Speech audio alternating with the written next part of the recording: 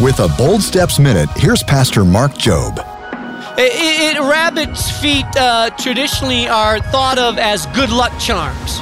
And so you carry a little rabbit's foot inside of your pocket so that when you're in trouble, you pull out the little rabbit's foot and you cross your fingers and you say, I hope things turn out okay. Some of us have taken God and we've made him into a keychain God.